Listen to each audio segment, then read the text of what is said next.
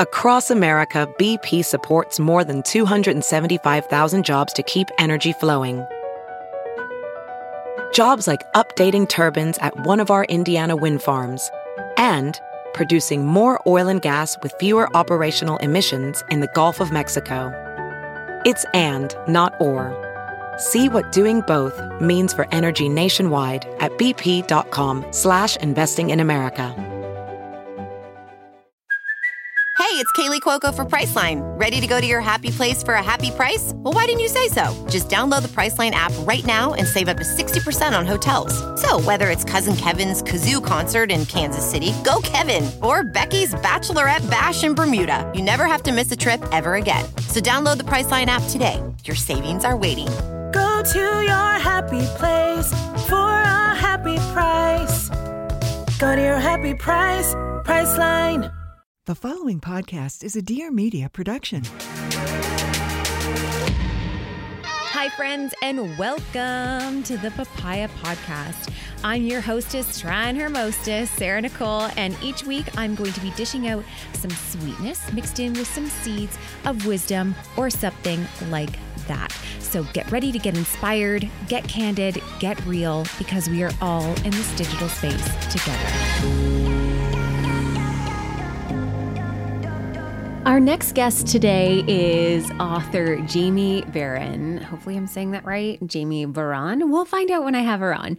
So I did not mean to have a little rhyme there, but she has a new novel out called Main Character Energy, and this is featuring a plus-size protagonist. I'm so excited to get my hands on this one this summer, and I think this is just one of those people that I'm really excited to meet. We DM'd back and forth a little bit. I actually followed her after one of her posts that went fairly viral over the realm of relatability. We'll get into that a little bit in some of the, not even controversy, the conversations that came out from that individual post.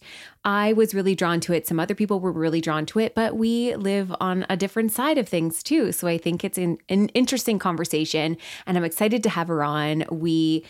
She's just one of those people that, when I started following her, her words are just so insightful. Her writing is obviously very, very great. She also has a book called Radically Content about being satisfied in an endlessly dissatisfied world. I feel like she's going to add a lot of value to our life today. So buckle up, listen up, and welcome to the show. Jamie Varon. I said it right. You did. Welcome to the show. Thank you. Thank you for having me. I'm excited to have you on. You just seem like a really cool person, and you came up on my radar mostly because of that one post that went a little bit viral. We'll get into that in a minute, but let everybody know who you are and what it is that you do, because it's more than just one singular thing. I realize that now. Yeah, so I would describe myself as multi-passionate just because I love all things creative. I've done so much. I have been a graphic designer, web designer, branding expert, creative consultant. I am an author now, and I've also done a course. Like, I created a course. I've done teaching. I'm an executive producer and consultant on the adaptation of my nonfiction book, Radically Content. So Cool. I'm just doing a lot. I'm out here following my passion and wherever my curiosity takes me. So I'm a big yes person. Like, if it sounds interesting, like, let me try it. What's the worst that can happen? Me too, but to a fault. I say yes to everything that sounds cool, and then I'm like, why am I tired? And why am I so creatively drained? It's like, probably because I say yeah. There's so much cool stuff, and when you have multi-passions, it can be a little tough. But I think a lot of what you're doing is so interesting, and I love that you have nonfiction and fiction, and you're sort of writing a lot. Your Instagram posts are really cool, very insightful. How did you get into writing? Like, what drew you to it? Is it something you've always naturally done? Because for me, I didn't start until, like, I think blogging was genuinely what got me starting to write. And I think everyone sort of has a different story on how they got going. Yeah, I mean, as a kid, I was always reading so many. I didn't go anywhere without a book in my hand. It was definitely my escape. And I guess I didn't know that you could, like, write for a living. I guess I didn't understand. I was like, I'm reading books, but I didn't realize people wrote them. I don't know. It just didn't, I was like real people write them. It's like when kids don't know that their teachers go home and have a family at night. They're like, Right. what? You have there's another? Yeah. Yeah. Like oh, wait, you're a real person who does things? Yes. Oh, that's weird. So I just didn't really get it. And I guess I just started, I got into it with blogging too. 2007, 2008, when I graduated from college, I just started putting my words out there in whatever way I could. And it just kind of continued from there. And, you go in and out, like sometimes you get burned out and then you take a break. But it wasn't until the last, I'd say 5 years that I've been really focused and, I've been taking it a lot more seriously. Even still, I was always like outlining something, always working on something. But my problem was I had a lot of self-doubt. So I had to work through, I just didn't think I was good enough, like ever. And even by the time I was like 21, I thought I was already behind. Like I should have already been a published. Yeah, I should have already been a published author by 21. And it's like, whoa. Yeah, seriously. Teenage me was like kind of intense. Like, Jamie, give it a second, Yeah. So I was kind of up against myself a lot of the time, even though my writing would usually do really well. I mean, the term would be like, I've gone viral on multiple platforms and my work really does connect with people. And so I never had any reason to believe I wouldn't do well, but I just had I was up against my own mind, which, as we know, is like, it doesn't matter how much external validation you get, your brain doesn't get it sometimes. I also think it's hard for people to, like, it's sort of like that. If you run, then you're a runner. Like writing is one of those things that it's a hard thing to label yourself as, especially in an industry that's often minimized. I mean, at the beginning of blogging, I don't know that I would have called other bloggers writers. I would have called them bloggers. Like I minimized it. And so when I entered into it, I didn't even claim the title until some of my writing went somewhere. And that always disappoints me a little bit. Was there that I just like that I didn't feel like it was legit enough, that because I didn't have a book, then that I wasn't a writer, or because I wasn't a journalist, I wasn't a writer. For you, as somebody who read so many books, I can understand like it would be hard to sort of shift the role into becoming the writer instead of the reader. And how did you have a certain point that you knew that you had a gift for connecting with people? Because it's a very tricky thing. And I feel like as somebody who writes a lot, there's a certain dance with words that you do in your head. And you're like, I wonder if anybody's going to get this. And then when they do, it's like, oh my gosh, it's so cool to see. But is there anything that I don't know, like you obviously have a gift for it. Was it something that you knew? Is it something you worked on? I didn't really know, to be honest. It was because my path has been slow and steady. It has not been.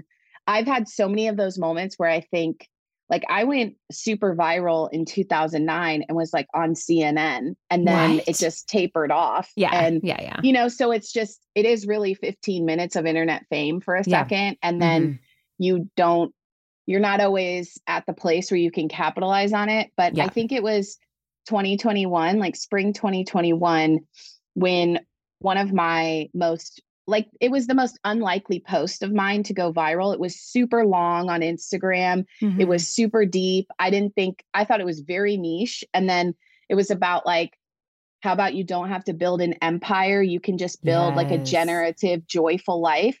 And then Maren Morris, the musician, shared it on her. And I was like, wait, what? Like, I thought it was going to be, just such a niche thing, and who reads all of that, and you got to make it shareable and digestible. And I was like, I guess I'm just going to do it my way. And that sort of started so much. I mean, not just the Maren Morris, but like that kind of, I was like, whoa, okay. When I get specific, when I say the thing that I'm afraid to say, which I know you get this, it gets responses that you really can't even imagine. When you go bland, when you try to appeal to every single person and try to say the thing that's like the least offensive and the least emotional, the least this, it doesn't really hit. But when I started to realize that I could I had this gift of being able to vocalize emotions and write down how people were feeling before they even knew they were feeling that way. Mm-hmm. And I started getting these comments that were like, I can't eat. How did you know I needed this? Yes. You get that a lot. I'm Yeah. sure, how did you know I needed this? And I'm like, I don't know, because I'm writing this for myself. Yeah, exactly. I write these things to tell myself and remind myself of things I'm learning.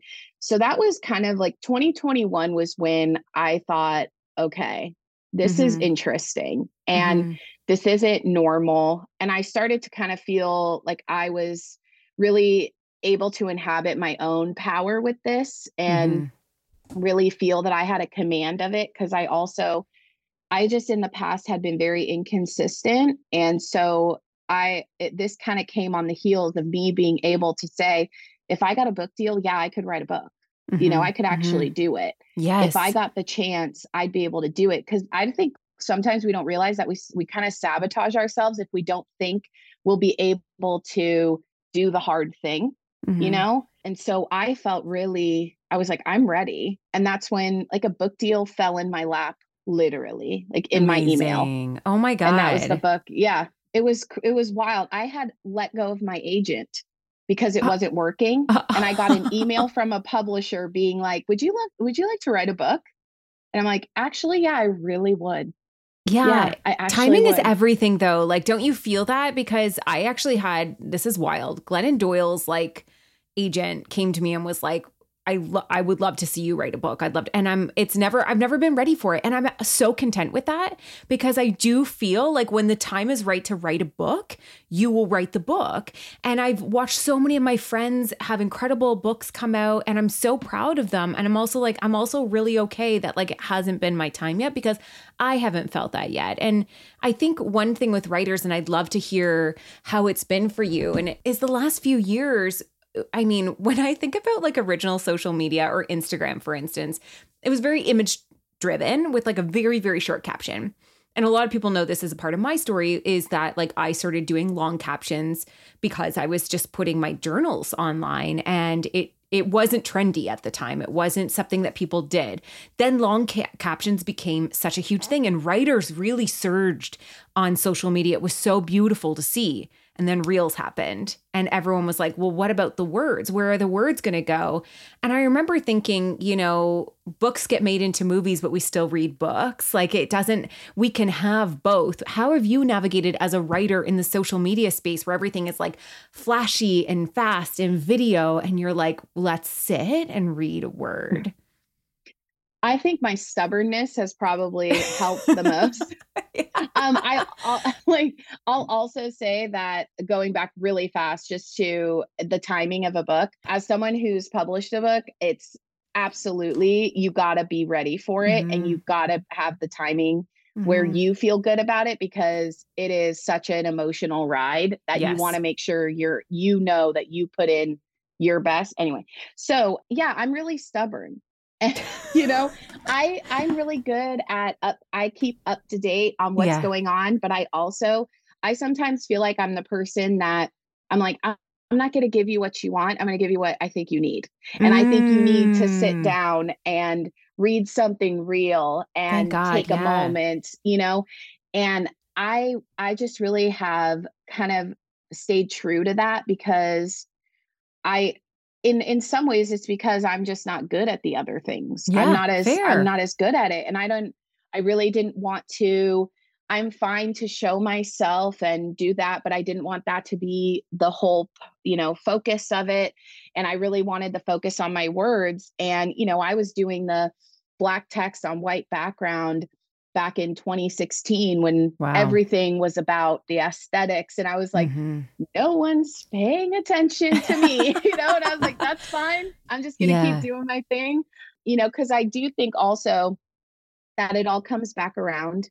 I think I'm a pretty good judge of what's a trend and what's kind of like a toxic trend that everyone's going to one day go, you know what, that was probably not really that good for us. Yeah. We need to kind of pull back. And so I'm like, I'm just not going to go with the trends too much, even if that's a quick way, and I did some reels, like I put some text over video and stuff. And I really liked that, and I'll try different things, but I won't go too far into the trends because it's like, look what happened with books and book talk. No one could have, thought of that. And now books are cool again.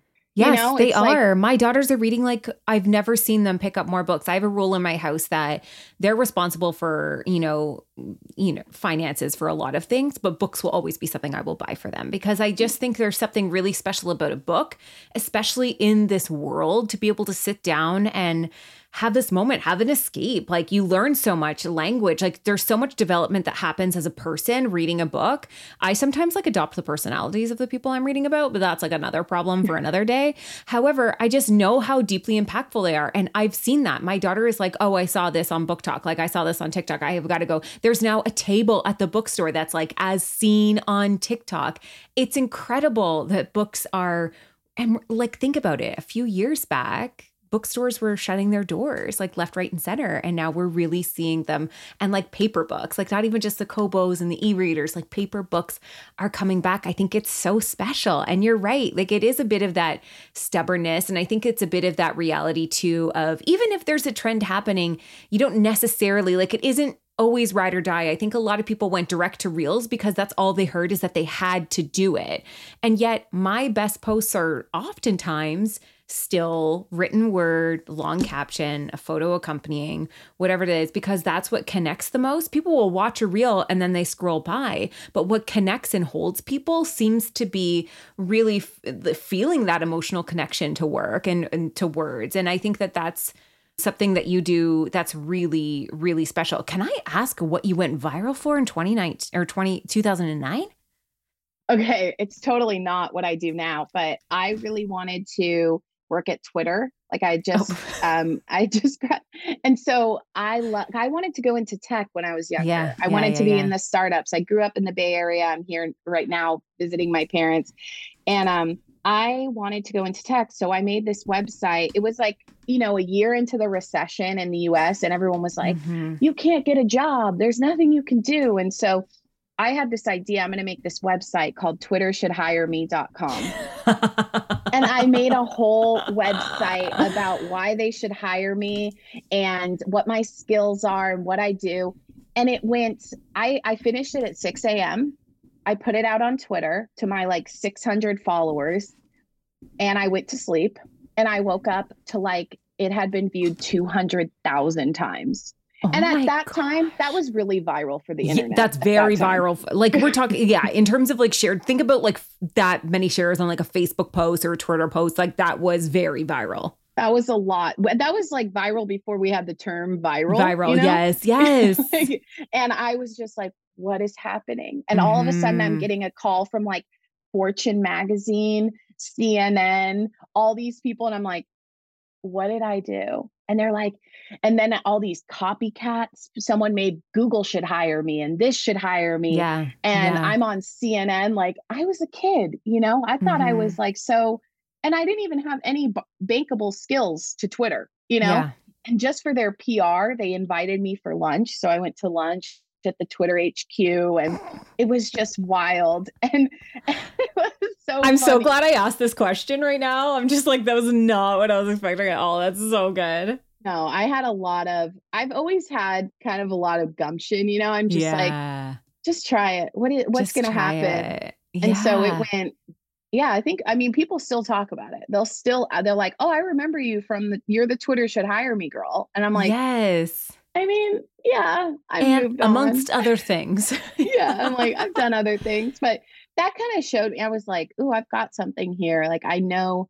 And that's the thing. It's like, I see the trends and then I go, I'm going to go this way, I'm going to go this other direction. I see that everyone's doing this. The only way you can stand out is if you do something different. So I'm always trying to, my kind of like frustration is always, I try to do something, I'll do something different. And then everyone copies me. I was just going to ask that. Different anymore. I'm like in 2018, I started a newsletter. And then now Substack and everything exists. Like no one had newsletters. And everyone was like, oh my God, newsletters. Yeah, that's really cool. That's interesting. Cause I would write like a personal essay and it went that was another thing that kind of went viral. People shared my posts all the time. And so people then, I called it Friday letters. And then all of a sudden there was like Sunday night newsletter and Sunday letters and Saturday. And I was like, okay, guys, like, let's get a new thing. Yeah. Let's try it, you know, because then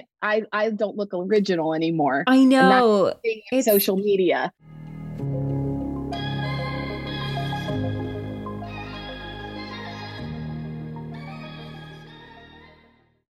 Okay, let's take a quick pause because I want to talk to you about some dinner ideas, particularly Pillsbury dinner ideas, because I am all about the Pillsbury crescents. Now, I'm the kind of person that likes to have 5 ingredients or less and in under half an hour. I've got 4 kids. We've got a lot of mouths to feed and a lot of different tastes and a couple picky eaters too. So Pillsbury crescents have been great for us because you can actually customize them to different tastes in the house, have so much fun as fill, roll, bake. So easy, so simple, and you get on with your day or evening. Weeknight recipes are really that easy. Fill, roll, bake. And you can roll up some of your favorite ingredients into a crescent roll. You can take a quick and easy spin on some of your weeknight recipes, such as pepperoni pizza crescent rolls, chicken bacon ranch crescent rolls, ham and cheese crescent rolls, or our favorite, pigs in a blanket. Pick up some of those crescent rolls today for that next easy dinner that you need to put together in 30 minutes or less. You can find Pillsbury in the dairy aisle, and this dinner prep is in 30 minutes or less, and it's picky eater pleasing. Trust me, we have tried and true tested this one. You can head on over to Pillsbury.com to find so many different dinner ideas and recipes. And like I said, head on over to Pillsbury.com and find some of those incredible ideas and pick up some of those crescent rolls today for that next easy dinner that you need to put together in 30 minutes or less. Let's get back to the show. It's no secret that I have a lot of friends who are entrepreneurs who come up with these really cool ideas or are makers, anything from a small maker to a big CEO of a company that you might know and love. Almost all of them run their shops on Shopify. When I hang out with them, it's one of my favorite things when I hear their phones go cha-ching, which is the Shopify new sales sound. It really brings home that whole experience and getting to see the joy that they have when they're making another sale or their 1,000th sale. It is so cool to see how Shopify really catapulted their business to the next level. And if your commerce platform was holding you back or you're looking for a place to start, you owe it to yourself to see what you can do with Shopify. There's so many amazing ways that people create businesses, and I love the tool of Shopify. So let's talk about it. Shopify is the commerce platform revolutionizing millions of businesses worldwide. Whether you're a garage entrepreneur or an IPO ready, Shopify is the only tool you need to start, run, and grow your business. Get this, without the struggle. I know we hear about the struggle, but it doesn't have to be that way all the time. Shopify puts you in control of every sales channel. Whether you're selling satin sheets from Shopify's in-person POS system, which means point of sale, or offering organic olive oil on Shopify's all-in-one e-commerce platform, you're covered. And once you've reached that audience that you're looking for, Shopify actually has the internet's best converting checkout to help you turn them from browsers to buyers. I think a lot of us, whether we are in small entrepreneurs, small makers into running corporations, there's a lot of moments that you feel really got you to that next level. I know what mine is. And I know for so many of my friends who are entrepreneurs, Shopify was that for them. Shopify powers 10% of all e-commerce in the US, and Shopify's truly a global force, powering Allbirds, Rothy's, Brooklinen, and millions of other entrepreneurs of every size. That's my focus, every size, across 170 countries. Plus, Shopify's award-winning help is there to support your success every step of the way. This is Possibility, powered by Shopify. Sign up for a $1 a month trial period at shopify.com/papaya, all lowercase. Go to shopify.com/papaya to take your business or idea to the next level today. Shopify.com/papaya. Cha-ching. Welcome to Barely Filtered, hosted by us. I'm Aurora Culpo, star of the HBO Max show, The Culpo Sisters. Don't tell my sisters I said so. I'm a recently divorced mom of 2 living in Los Angeles with my ex-husband. I'm part granola mom, part glamorous jet setter. I'm Kristen Gaffney, also a mom, a startup nerd who modeled for Sports Illustrated Swimsuit and the founder and CEO of Super True. I also like to microdose my coffee before I hit up carpool. Welcome to Barely Filtered, our safe space. Here, we discuss health and wellness, becoming a grown-ass woman, and what's going on in this crazy world. And while we don't agree on everything, we do agree on this. We want you to live your best life.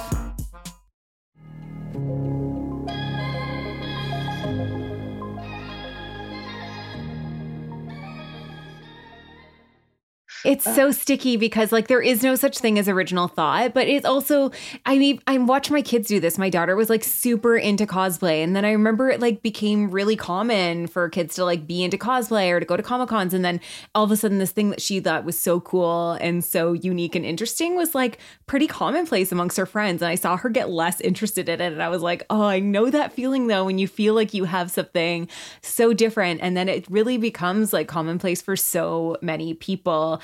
But I want to talk about the post that made me hit follow button. And I know that a lot of people saw it on Jillian Harris's story. She talked a lot about it and it brought up a lot of conversation. So I'm going to read the post that you wrote. Please do not credit me and nobody listening. This is Jamie's words. The new trap for women is the trap of relatability. Is she relatable enough? Which is essentially a way of saying, has she stayed small and compact enough that I can like her? The new insult is she isn't relatable anymore, and it's shaming and guilting women all in one. Talk to me about what inspired that. Part of what inspired it was the tone. And I know authors are not supposed to ever talk about their reviews because we're supposed to pretend that we don't look at our reviews, but sometimes we do, unfortunately.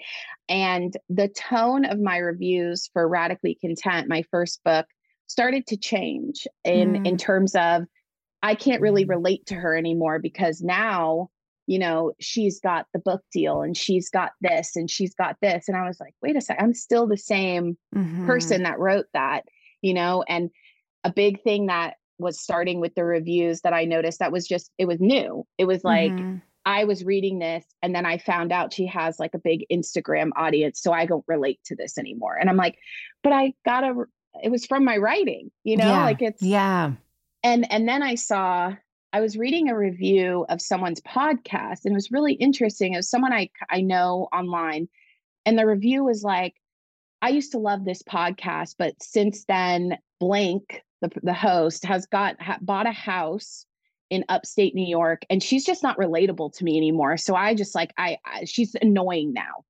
And I was like, this is weird, you know? And then it's like one of those things where once you see it, you can't unsee it everywhere you go. And it's like, okay, the thing with relatability, I love that that's where we went towards authenticity. We wanted people to, you know, speak to us like real people. Yes. I like that. But just the same way with everything with women, I feel like something becomes, it's never just like, this is a good way to be, you know, and this will make you connect with people. It becomes, or will hate you, you know, and it's like, why do we always do that? It's like, and, you know, I don't like this feeling where watching sometimes, like, for example, with like Billie Eilish, perfect example. Yes. She gave me, I was like stressed watching her rise because I knew there was going to be a tear down. There's going to be a tear down. We love the underdog, especially a woman. We cheer for her. Yes, do it. And then she hit some sort of invisible point and we go, yeah, we don't like you anymore. You got too big. You're too famous. You're too this. You're too successful. Changed. Yeah. You've all the changed. things. And she's spoken about it. I mean, she hasn't used the words relatability, but to me, it's the same thing. You know, it's the same thing of, remember the Jennifer Lawrence versus Anne Hathaway thing that was happening. Jennifer Lawrence was really relatable and she kind of seemed like she'd still be your friend, but Anne Hathaway was like, yeah, I deserve this success. Like I'm really trained. I know that I'm good. Thank you for the recognition. And we were like, you know, mob mentality was, well, we hate her. We love her. And it's because they broke the silent contract. And, you know, I just kept seeing it online a lot. I felt it myself that I have to keep being a certain kind of relatability, you know, especially as I've had these dreams come true. It's like, do I have to keep talking about that I still have self-doubt, or, you know, which I don't as much anymore, or, you know, how much do I have to keep going back and saying, oh, but don't worry, I'm doing well, but I'm still really unhappy, or I'm still this, or I'm still this. And I'm not saying I'm perfect. Like I've done it too. I know it's internalized. It's something that we do with women.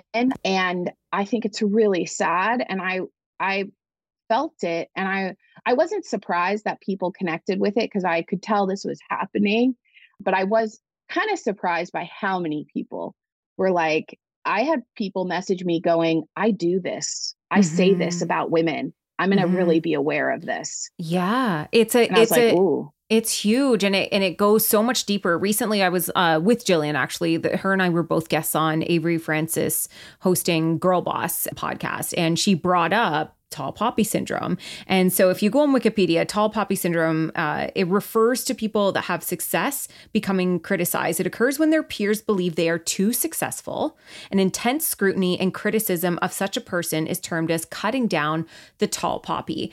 I just find this mind-blowing, and I do it too. Like when you were saying, like, do I still need to say how like I struggle with imposter syndrome, or like that I still have self-doubt? I oftentimes will like start things like, I used to be a single mom, or like I try and remind people that like I haven't always had opportunity, or that I worked for it, that I've earned it, like it's some sort of thing that I have to do. And I've like never met a dude that did that. I've never met somebody who was like, I came from this and then I worked towards that. So that's why this is exciting. Yet we almost need people to like, we have to be somehow soft and likable enough in a small way to make people like us on a big scale. And the scrutiny will come. Like, I think the criticism will come. And you're right. It happens all the way up to like a Billie Eilish, but all the way down to like your like neighbor in her job place, or, you know, somebody you follow on Instagram.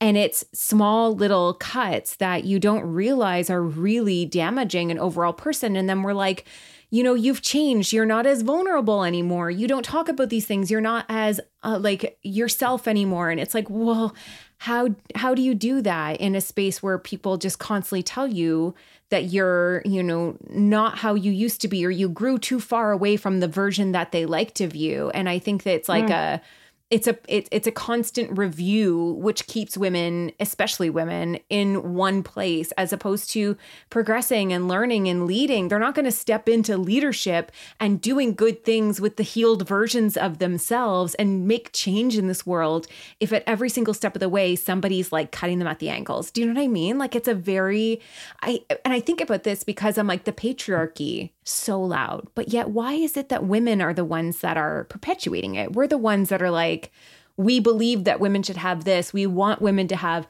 you know, the ability to be leaders and all that stuff. But at the same time, when you see women stepping into any role anywhere, let's not even talk about the Instagram space. I realize everyone's going to be like, okay, but like right up all the way, like it doesn't matter what the job role is, doesn't matter what it is. People are so ready to cut down women, which is why, and when you see it, you see so many women have comeback stories because they got cut down and then they come back.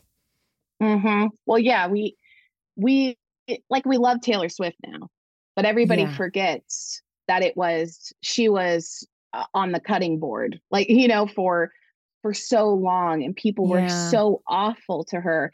And, you know, I'm not saying she's perfect or anything. No. And nobody is. Yeah. But I think, the thing with the relatability and honestly, a lot of stuff that I see on the internet is this lack of kind of like self-awareness, where if you're saying that to someone, like, you're not relatable anymore, but you're not looking at, why do I feel that way? Why is that my response? Why do I need them to be? Yeah. Why do I need can't them we to be different, or why? Yeah. Yeah, like it is. But then there's also the socioeconomical differences, right? Like there's also, yes, there's the relatability factor, or it could also be that we're watching somebody who has a lot more privilege in the world, and it bothers us the way that they're spending their time or money. It could be any number of things.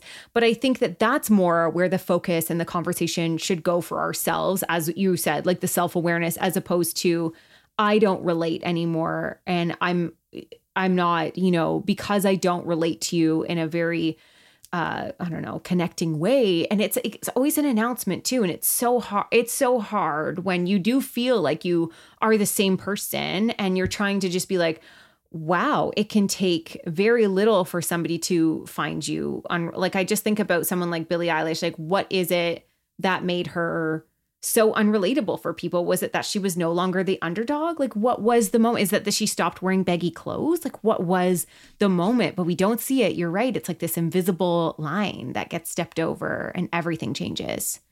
It's an invisible line. And unfortunately, I feel like a lot of women who are in kind of any kind of public position, they know it.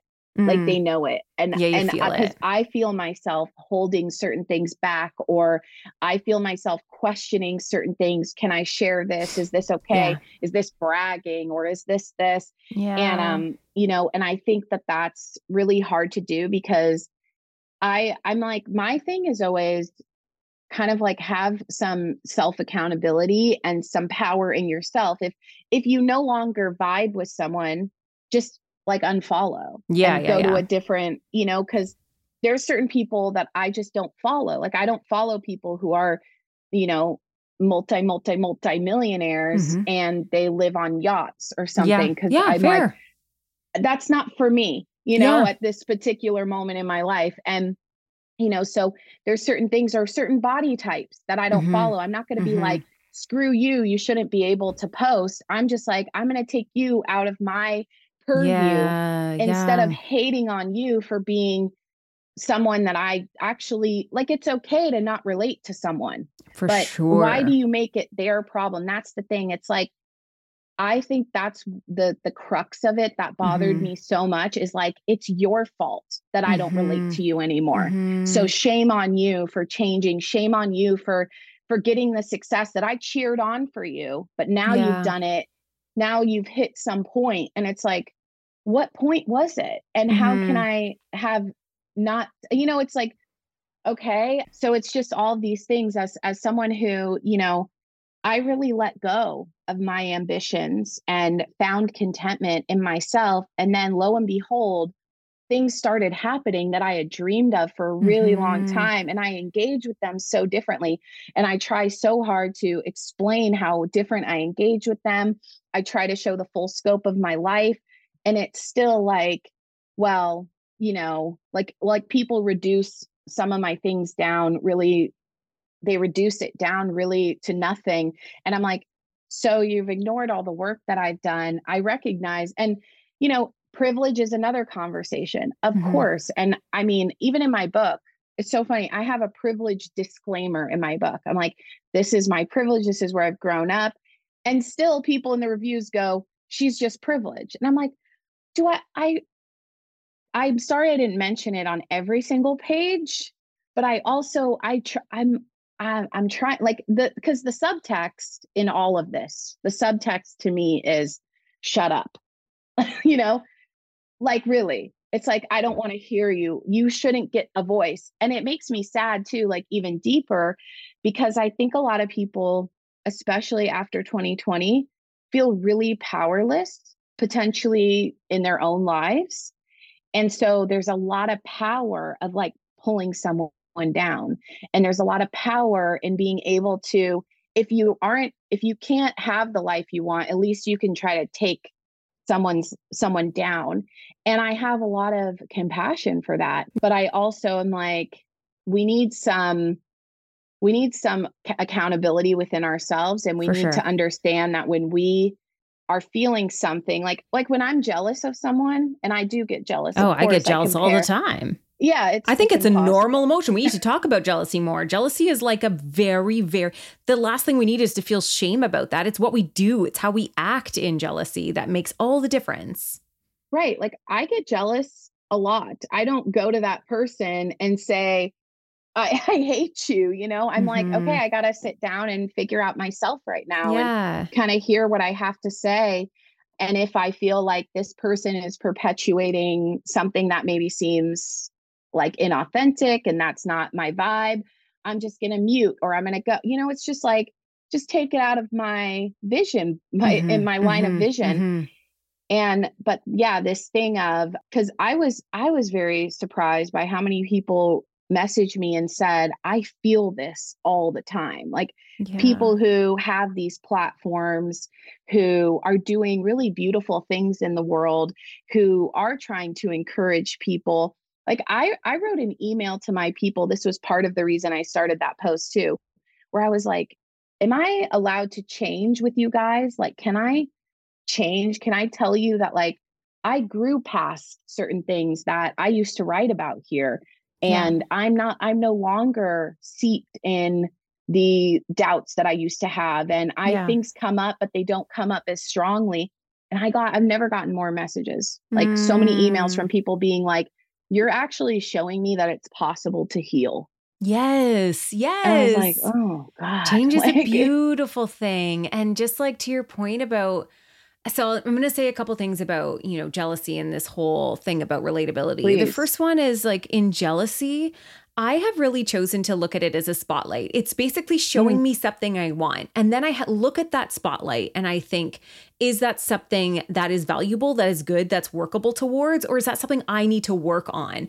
If it's jealousy towards like a woman that is like potentially close to my partner, this has never happened, but like, let's put out that scenario. That's something that I would have to work on. That's something for me to work on in my relationship, that I'm feeling jealousy of that. If I'm seeing somebody get a career moment and I'm jealous of it, then I take that and I'm going, wow, she's showing me it's possible. And she's showing me how she got there.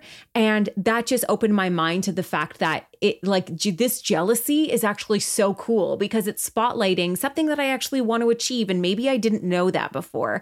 That's really cool. When it comes to that relatability fact, I always remind myself of the fact that I follow all these travel bloggers.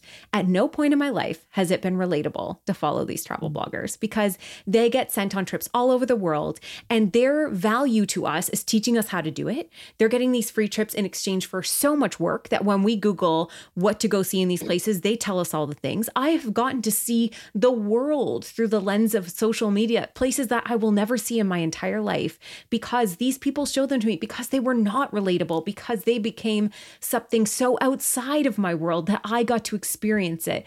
I follow people who are, they just have an entirely different life than me. And it's taken me a long time to be like, it's so cool to watch somebody have a different life than I have. I don't need to have everything the exact same. And I think a lot of us in society, especially women, because we're sort of raised in these very competitive modes and we are taught to be competitive, and that really comes down to a lot of statistics. But ultimately, we were pitted against each other from birth, and we're growing up in a society that loves that the men are sitting back doing their thing and the women are perpetuating it. We're perpetuating it amongst each other. And instead of healing, instead of looking at how we can be better, we are worse. I'm faulty of this. I've talked about this many times. When I was in my 20s, I would gossip about people. I would judge people. I would be so jealous that, and all that was doing was the spotlight was showing I had healing to do, not that they needed to change. And I just think it's important when we scroll social media, when we have those jealousy feelings, to sort of sit with them a little bit more. And when we have those feelings of like, wow, this person's changed, wonder why that bothers us. And if that's something that we need to reflect upon. I want to see women win. I did a podcast with Nicole Walters, and I remember she said something around the lines of like, money is really good with her. And that when we see good people make money and do good in this world, that's a really incredible thing. Beyond money, opportunity, whatever those things are, other people are going to get it if it's not the women that we champion, right? So I feel strongly that we have to figure out how to cross that invisible line. We have to figure it out, and we have to have really uncomfortable conversations about the nuances, the privilege, how to navigate, how to keep being a good person in the realm of no longer maybe essentially being relatable to everybody and still growing as a person and still being open to evolving. And I think that it's so fascinating to me that this is just the power of social media, that singular post that you did, written from a personal experience of your own, has now triggered so many conversations amongst women on social media. And even now we're sitting and we're talking about it. And I love that. I love that your work is putting people in the position to get a little uncomfortable and have a lot of conversation. I want to talk about the books because you have, is it just 2 books? That's all I know since I followed you. Yeah. So I have, it's technically 3 because I have Radically Content, which is my nonfiction. And then there's a journal companion to it. Oh, cool. Okay. Yeah. And then I have my novel, Main Character Energy. Oh, okay. Let's talk about main character energy because you shared with me that the main character of the book is actually a plus size woman. How did you come to that conclusion to make her plus size? Because I've never, ever seen it before. I'm sure they exist. I've never read a book where the main character was a plus size woman. So tell me a little bit about the book and the story and how it felt writing a nonfiction. A fiction. I always get that wrong. Yeah, I know it is confusing. So I guess when I started writing novels, there was just no way I wasn't going to write a plus size main character over and over because growing up plus size myself, I just never saw it. And so I would get upset that I never saw myself in any capacity other than like the supporting character, the funny, fat best friend, the funny the butt of the joke. And I was like, I'm going to sit down and I'm going to write a novel where my main character gets her own story. And because back in 2018, I spent a year in France and I was in the south of France for 8 months. And I was like, I've never seen anyone my size in the south of France. Yeah. Like they exist, but you never see anyone. It's always the Cannes Film Festival and you're going to feel like you don't belong. And I was just like, I had the time of my life in my body. I didn't have to change my body at all. And I was just like, I got to write a book about this. Like not the exact experience, but I was like the character, the setting, the place, all the things, the places. And, it was September 2020 pandemic. I was in LA in lockdown and I was like, I'm going to write my novel. Like I'm going to write this. And it's my second novel that I wrote. The first one is novel 0. It was just getting my sea legs about me. It's not going to go anywhere. It was bad. But this one, I was like, I'm going to really work on it. And it's very important to me. I want that to become a movie. I feel like I gave my character a lot of, it's her story. She doesn't have to be sidelined. She comes in her own character energy. It's funny. Everything is about main character energy now. And I'm like, I titled that back in 2021 when no one was really saying that. And now it's like, everything is be the main character of your own life and all of this. And I'm like, I have timing. The book. I'm like, I got it. So, it's about her feeling like she's the supporting character in her own life. And, she's not doing the things that she wants to do with her life. And her aunt dies and leaves her a villa in the south of France. And so she has to go, she has to write a book in 6 months she's a novelist and she's not writing. And she has to write a book in order to inherit it. And it's her up against her own self-doubt and her own, but it's not like really heavy on like her body, Okay. I love that. Like there's some parts of it, but it's not her. She's more like, she's the type of character where she's like, other people have a problem. Like my mom has a problem with my body and society has told me, but I don't, she's like confident, which is what my experience has been because I never got it. I'm like, why is everyone talking? I'm just living my life, man. I just want to do my thing. So I felt like that was really important. And I wanted her to Especially on the cover, I wanted her to be front and center, like have her moment, have her actual body on there, not just like a little headshot. Yeah. And I just felt there was a lot of intentionality in this book, and a lot of things that I think when people read it, they'll be like, wow, I try to, when I read books, I see things that are really obvious, and I try to subvert that in my own writing. Like the men in this book do a lot of the emotional labor. Okay. The women don't, Love it. So it's like, and she's really ambitious and her love interest isn't. And so there's some subversion there of things that I've seen that I'm like, I got it. We've seen it a lot. Art informs how we do the world and exist in the world. So I really felt a responsibility that anything I put out there is something that maybe we haven't seen, like a really confident plus size character, a character who, yes, sometimes she talks about her body, but she's talking about other things too, because that's how life is. And we have a love interest that doesn't fetishize her body. He's never mentions it. Yes. He does not mention her body. That. It's just, love that. He likes her, he thinks she's amazing.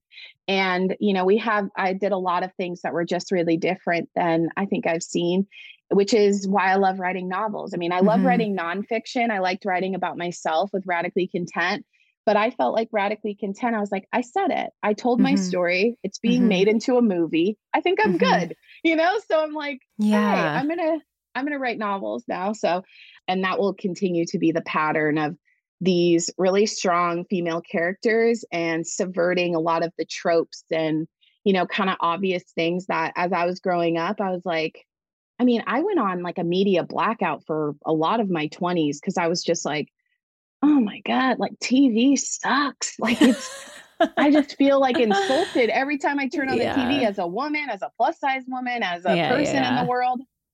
So, I just, I'm trying to do something very different with my art, and I hope it's going to be received really well.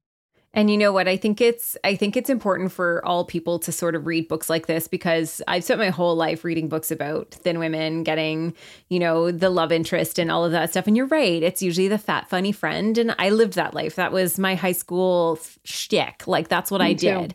So I get it. And I also am like, as somebody who likes to adopt the characters I'm reading, this is probably a very healing book for a lot of people too, but also really on a larger scope too. Almost every woman I know deals with some sort of internalized fat phobia, and to be able to read a novel where the character is, getting to experience life and running through her storyline, and you're not afraid that she's bigger, or it's not like a negative on her life, that actually will do a lot of healing for people that will eventually, at some point of our life, we're all going to gain weight probably.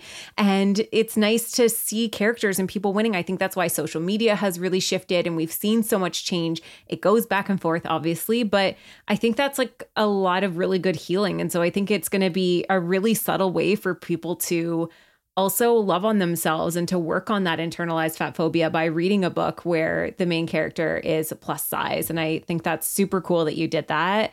I'm excited to read it myself. I think it's going to be like top of my summer read list, because I'm I'm having a vacation, like a 4-day vacation in July. And I think that's going to be my book. But tell everyone where they can sort of find you, find the books, and tune into your work, because it's not just social media. It's also fiction, nonfiction. You've got a lot going on. Yeah, the best place to find everything that I'm doing is my website, jamievaron.com. I also put everything on my social media. So I have Instagram, TikTok, Facebook, all the things. And I have a newsletter, so you can sign up for that. And my Radically Content's already out, so that's available. My novel doesn't come out till September 5th. No, I know. All right, Dream Dash. It's fine. I'll read it this fall. It's amazing. I just love a summer book, but that's good. I know. I have like a slight issue with books sometimes, because I can use them as like major forms of escapism, but when in the summertime, I like really unleash. It's my favorite. Yeah, I love it so much. I know. It's kind of it's early summer or late summer that it's coming out, but September 5th.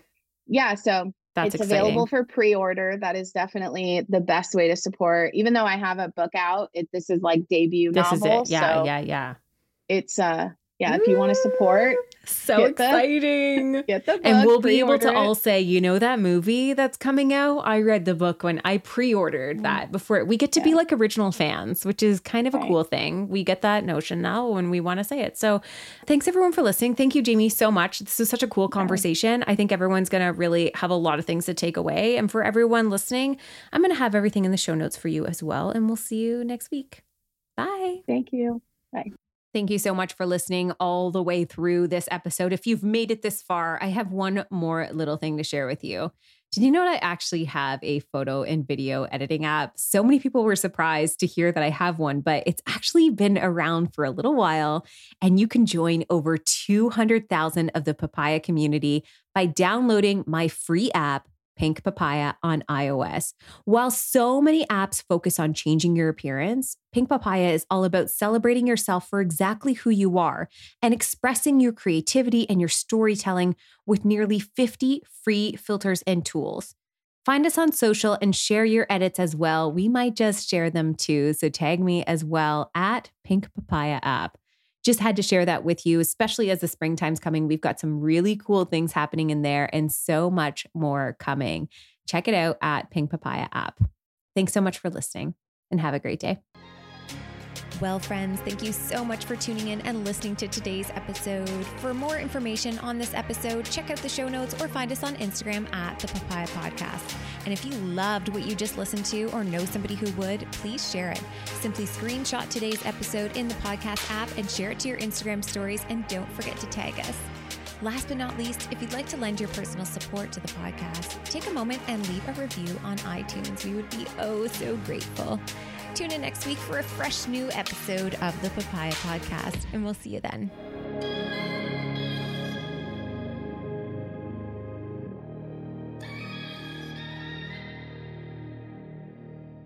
Please note that this episode may contain paid endorsements and advertisements for products and services. Individuals on the show may have a direct or indirect financial interest in products or services referred to in this episode.